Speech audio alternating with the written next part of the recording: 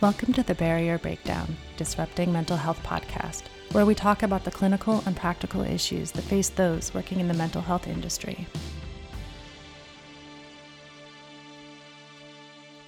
Hello, everyone, and thank you for joining us for this week's episode of the Barrier Breakdown. My name is Erin Molyneux-Bailey. I'm the Chief Operating Officer at Cognitive Behavior Institute, and my co-host, Dr. Kevin Caridad, who is the CEO and owner at Cognitive Behavior Institute.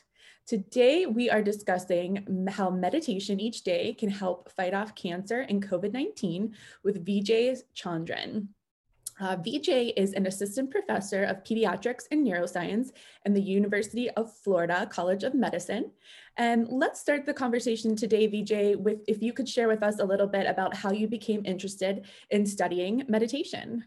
Yeah, okay. So, my interest is I would say partially a personal interest. So I was introduced to something called inner engineering like 10, 11 years back.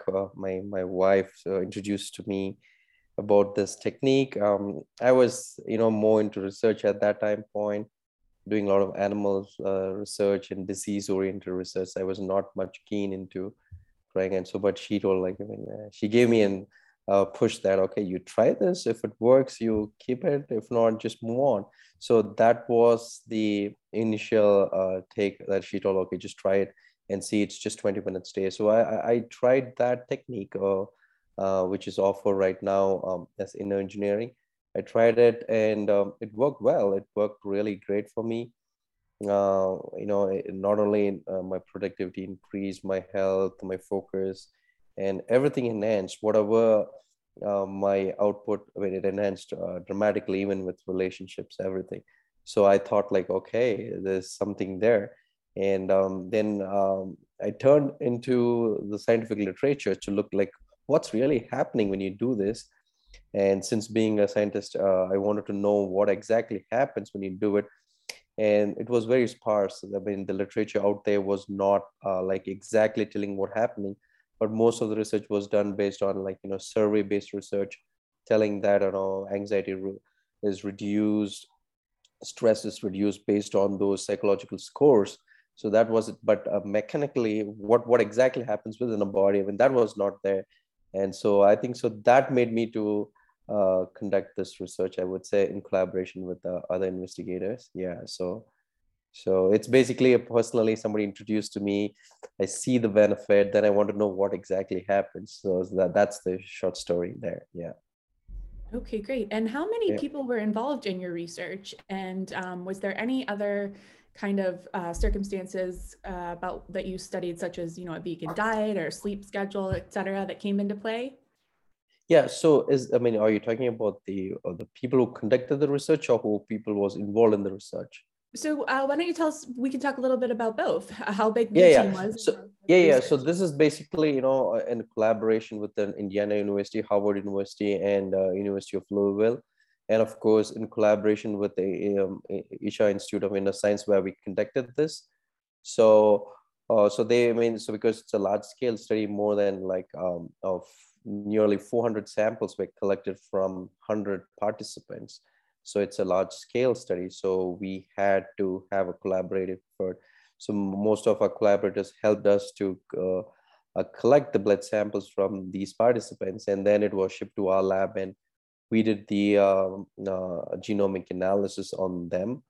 So it's a collaborative work.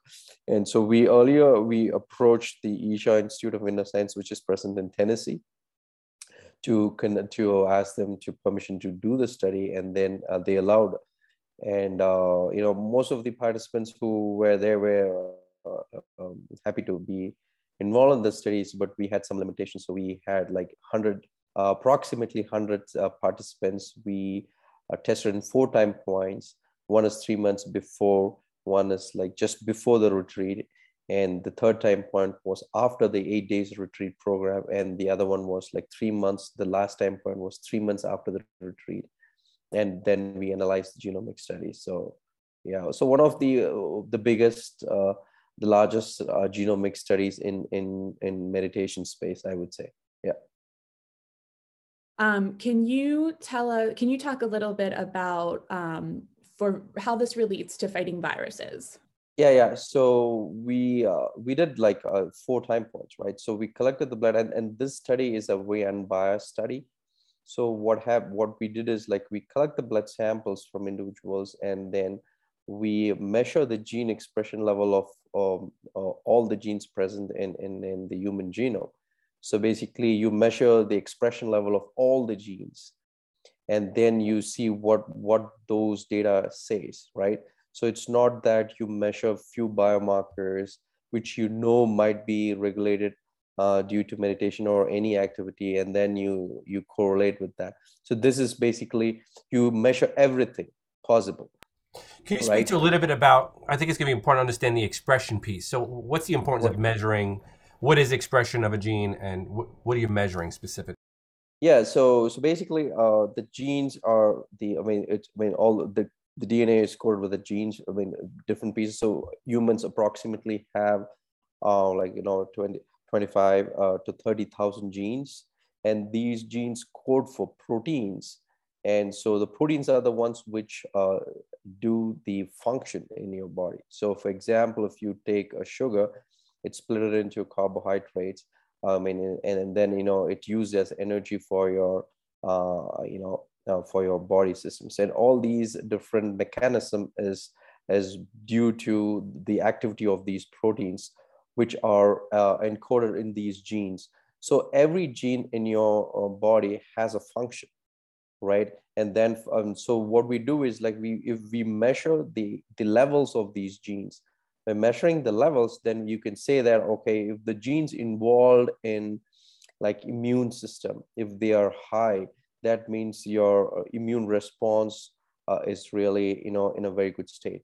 If you have genes involved in any other mechanism, for example, they are genes for your other digestive process, and those enzymes, if those enzymes are high, then you can say it's basically you measure. I mean, if you go to a doctor, you go and do a lipid test, right? And based on that, they will say you how is your liver function, right? So here in the research, what we do, you measure all the genes, the expression level of these genes, and then each genes has a function, right? And then you can say, okay, so these genes which are involved in this particular function are increased, hence your intervention is doing that, right? So you can correlate that. So what we did was like we took the blood samples and we measured all the gene expression changes in one time point. That is example, if I, before the meditation, I give my blood and people would test all the genes, what's the level, like probably gene A is 10%, gene 2 is 20%. Then after meditation, again, they take blood from me and then measure the expression of gene A and B. Then so if it's 10 and 20% again, then say, okay, there's no changes in those genes. But if it goes to 100% or 50% or whatever is that, then you say, okay, it's increased or it can go below, it can decrease. So doing this, like, this is like, I'm talking in each individual genes, but there's a technology which is called RNA sequencing. You can do like measure the gene expression level of all the genes at once. So in a high throughput way. And so we did that for time point 1, time point 2, 3, and 4 for 106 individuals. And so now we have this massive 70 million data point data. And we took this 70 million data points and we did a systematic analysis, bioinformatics computation analysis, and try to identify what's happening in them. Yeah. So that's where that's kind of, a background of the experimental setup what we had. And then I can, if you have any questions on that, we can touch on that. No, I think that was very helpful to give a little bit more context. Thank you. Yeah. And using that piece of data which we got from these meditation practitioners, and we went on to analyze them. And what we found is like to the question previously asked, like, so how is the immune system? I mean, so what we found is strikingly, because this is very important. You don't assume anything before you test them. You want the data to tell what's happening. And when we looked at the data, we found 200 30 genes specifically involved in the immune system were higher after meditation. And these genes are, we know that all these genes are directly involved in immune response. So when these genes are really in a good shape, and your defense mechanism for any virus is good, right? And so that's what those genes function.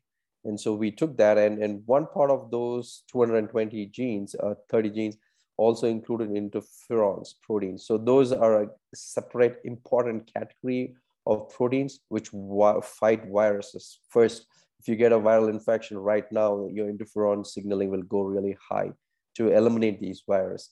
And that's what we found. I mean, that was one big finding in these data, but we also found other functional pathways also were activated. But this was the biggest, signal what we saw. Yeah. Yeah, I'll pause there and I'll continue if I want. Yeah. Yeah, no, I think that's great. Yeah. So if I hear you right, a lot of what you're seeing is overall specific cells. I should say the genes are producing in a much more efficient way that would produce, at least the thought process is better health outcomes. So better response, immunity to what viruses and such, as well as just functioning in general, and kind of correlating that with the mediation. Yes, exactly. Sorry. Yeah, exactly. So yeah, go ahead. Sorry. Yeah. I was gonna say, how often does one need to meditate in order to achieve these results and to see this type of improvement? Yeah, this is a great question. So what we saw was we wanted to look at this is remember, this is just 8 days of intense meditation. So this retreat is very intensive. So basically it's like 10 hours of meditation with vegan diet, and they have a very strict sleep pattern, and they have same diet and same environment. All these things, we know it changes the gene expression. And that's why we conducted this study, because it's a short duration, 8 days, but intensive. We wanted to see what happens there, right? And so we saw this dramatic changes. And now we are looking into see, okay, this, if you do in engineering for 20 minutes. So basically the beginner's practice, what Isha Foundation offers is called inner engineering. That is 20 minutes per day. And now we are looking into that. So if you do a 20 minutes meditation per day for a very long time point, probably for a month, do you see the same gene expression changes? That's what we are asking next. But that's ongoing. We don't know exactly what happens. But based on the practitioners' feedback, if I have to guess, I would say definitely those changes are happening in long term. But just we wanted to make sure, we get, because you can't control this kind of a study, large study, for a month. Everybody has other things to do. So that's why we had this 8 days. But if you have to do for 30 minutes and at a longer time point, that'll be very interesting to test, but we have not yet tested that. Yes. So if I heard you right, this intensive meditation was also in conjunction with the sleep structure and nutrition, correct? Yes. They all had a vegan diet, right? And they were also told to be in vegan diet before the 1 month of the retreat. So when they came, based on the survey data, 90% of those participants followed a vegan diet. And time point 1, they were vegan diet. Time point 2, 3, they were all vegan diet, and that's what the survey data says. And then for 8 days, they were in the same environment in Tennessee, in the same, and they all went. The sleep pattern is this retreat is very controlled retreat, and they for 8 days they are in silence. They meditate for 10 hours a day, and they sleep at the right time, and they get up at this. Some of the thoughts that came up in relation to that is, I hear you saying that prior to even getting to the study, they're all supposed to be on vegan. Because my thought process is how much of the vegan diet itself was part of the positive expression, but you controlled for that beforehand. How about the sleep? Were you able to control for the sleep prior to, and how much that was a factor? So for time point 1 and time point 2, even before that, they were in vegan diet. So we compared time point 1 and 2. We don't see much gene expression changes. and we showed that in the paper, and suggesting that the gene expression changes due to the diet was very minimal, and it was all because of meditation. That's one point. And then based on the sleep pattern, we looked at also the cardiac gene expression changes. So when your sleep pattern is disturbed, these genes will also get differently expressed. We looked into those specific genes which are involved in sleep activity, and we showed they don't dramatically change between before and after. And so that's how we control for this. And we addressed that in the paper in one section. So suggesting that the immune gene expression changes which are changing in these participants is not because of the sleep, the diet, and sex. But we had 50% male and female, so we also ruled out all those different confounders, and we proved that it is like 99% is because of the meditation practice itself. Yes. The one you said 10 hours a day, everybody was doing meditation?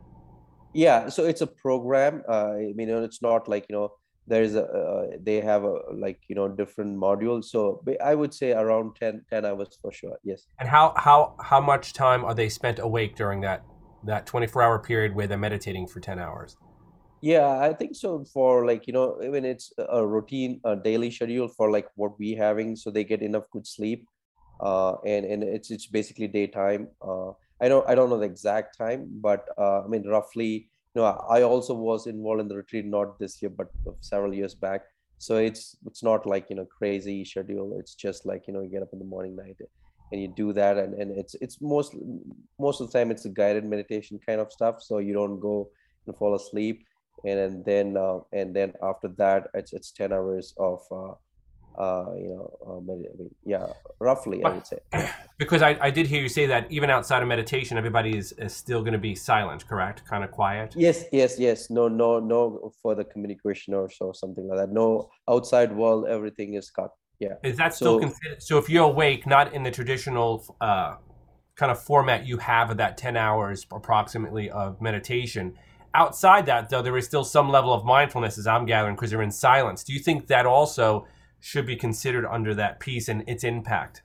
Yes. I would say, you can't really tease out what other confounders are affecting, but definitely there should be some influence.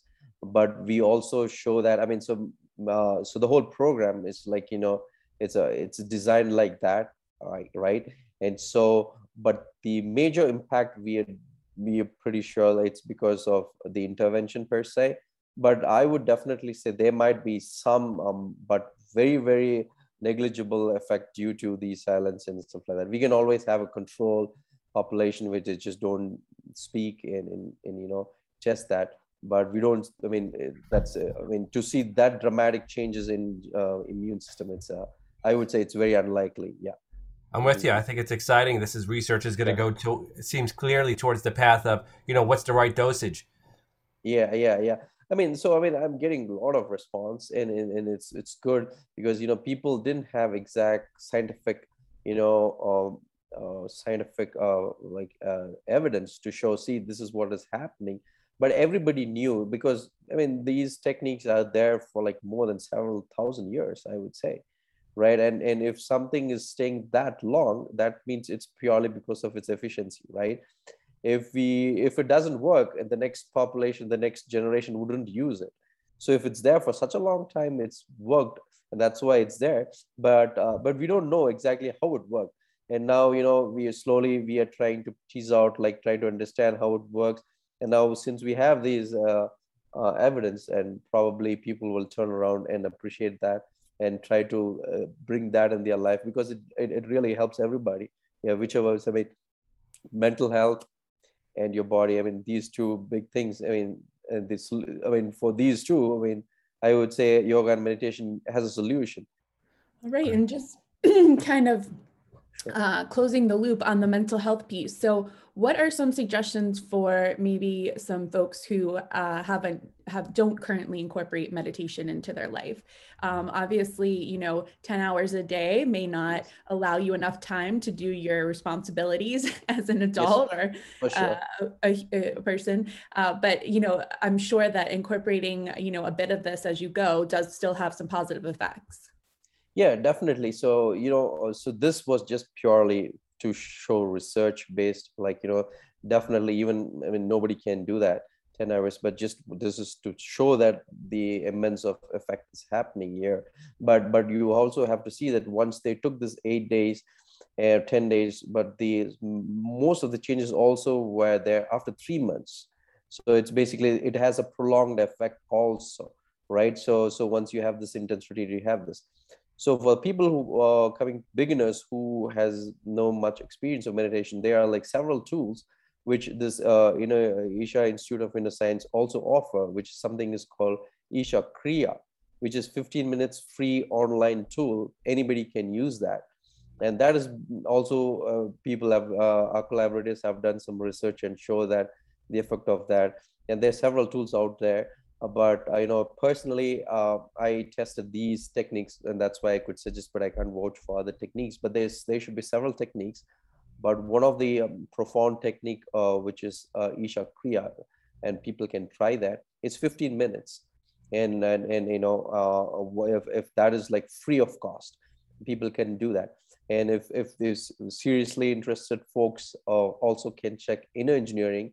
That is 20 minutes per day. And it's also offered online.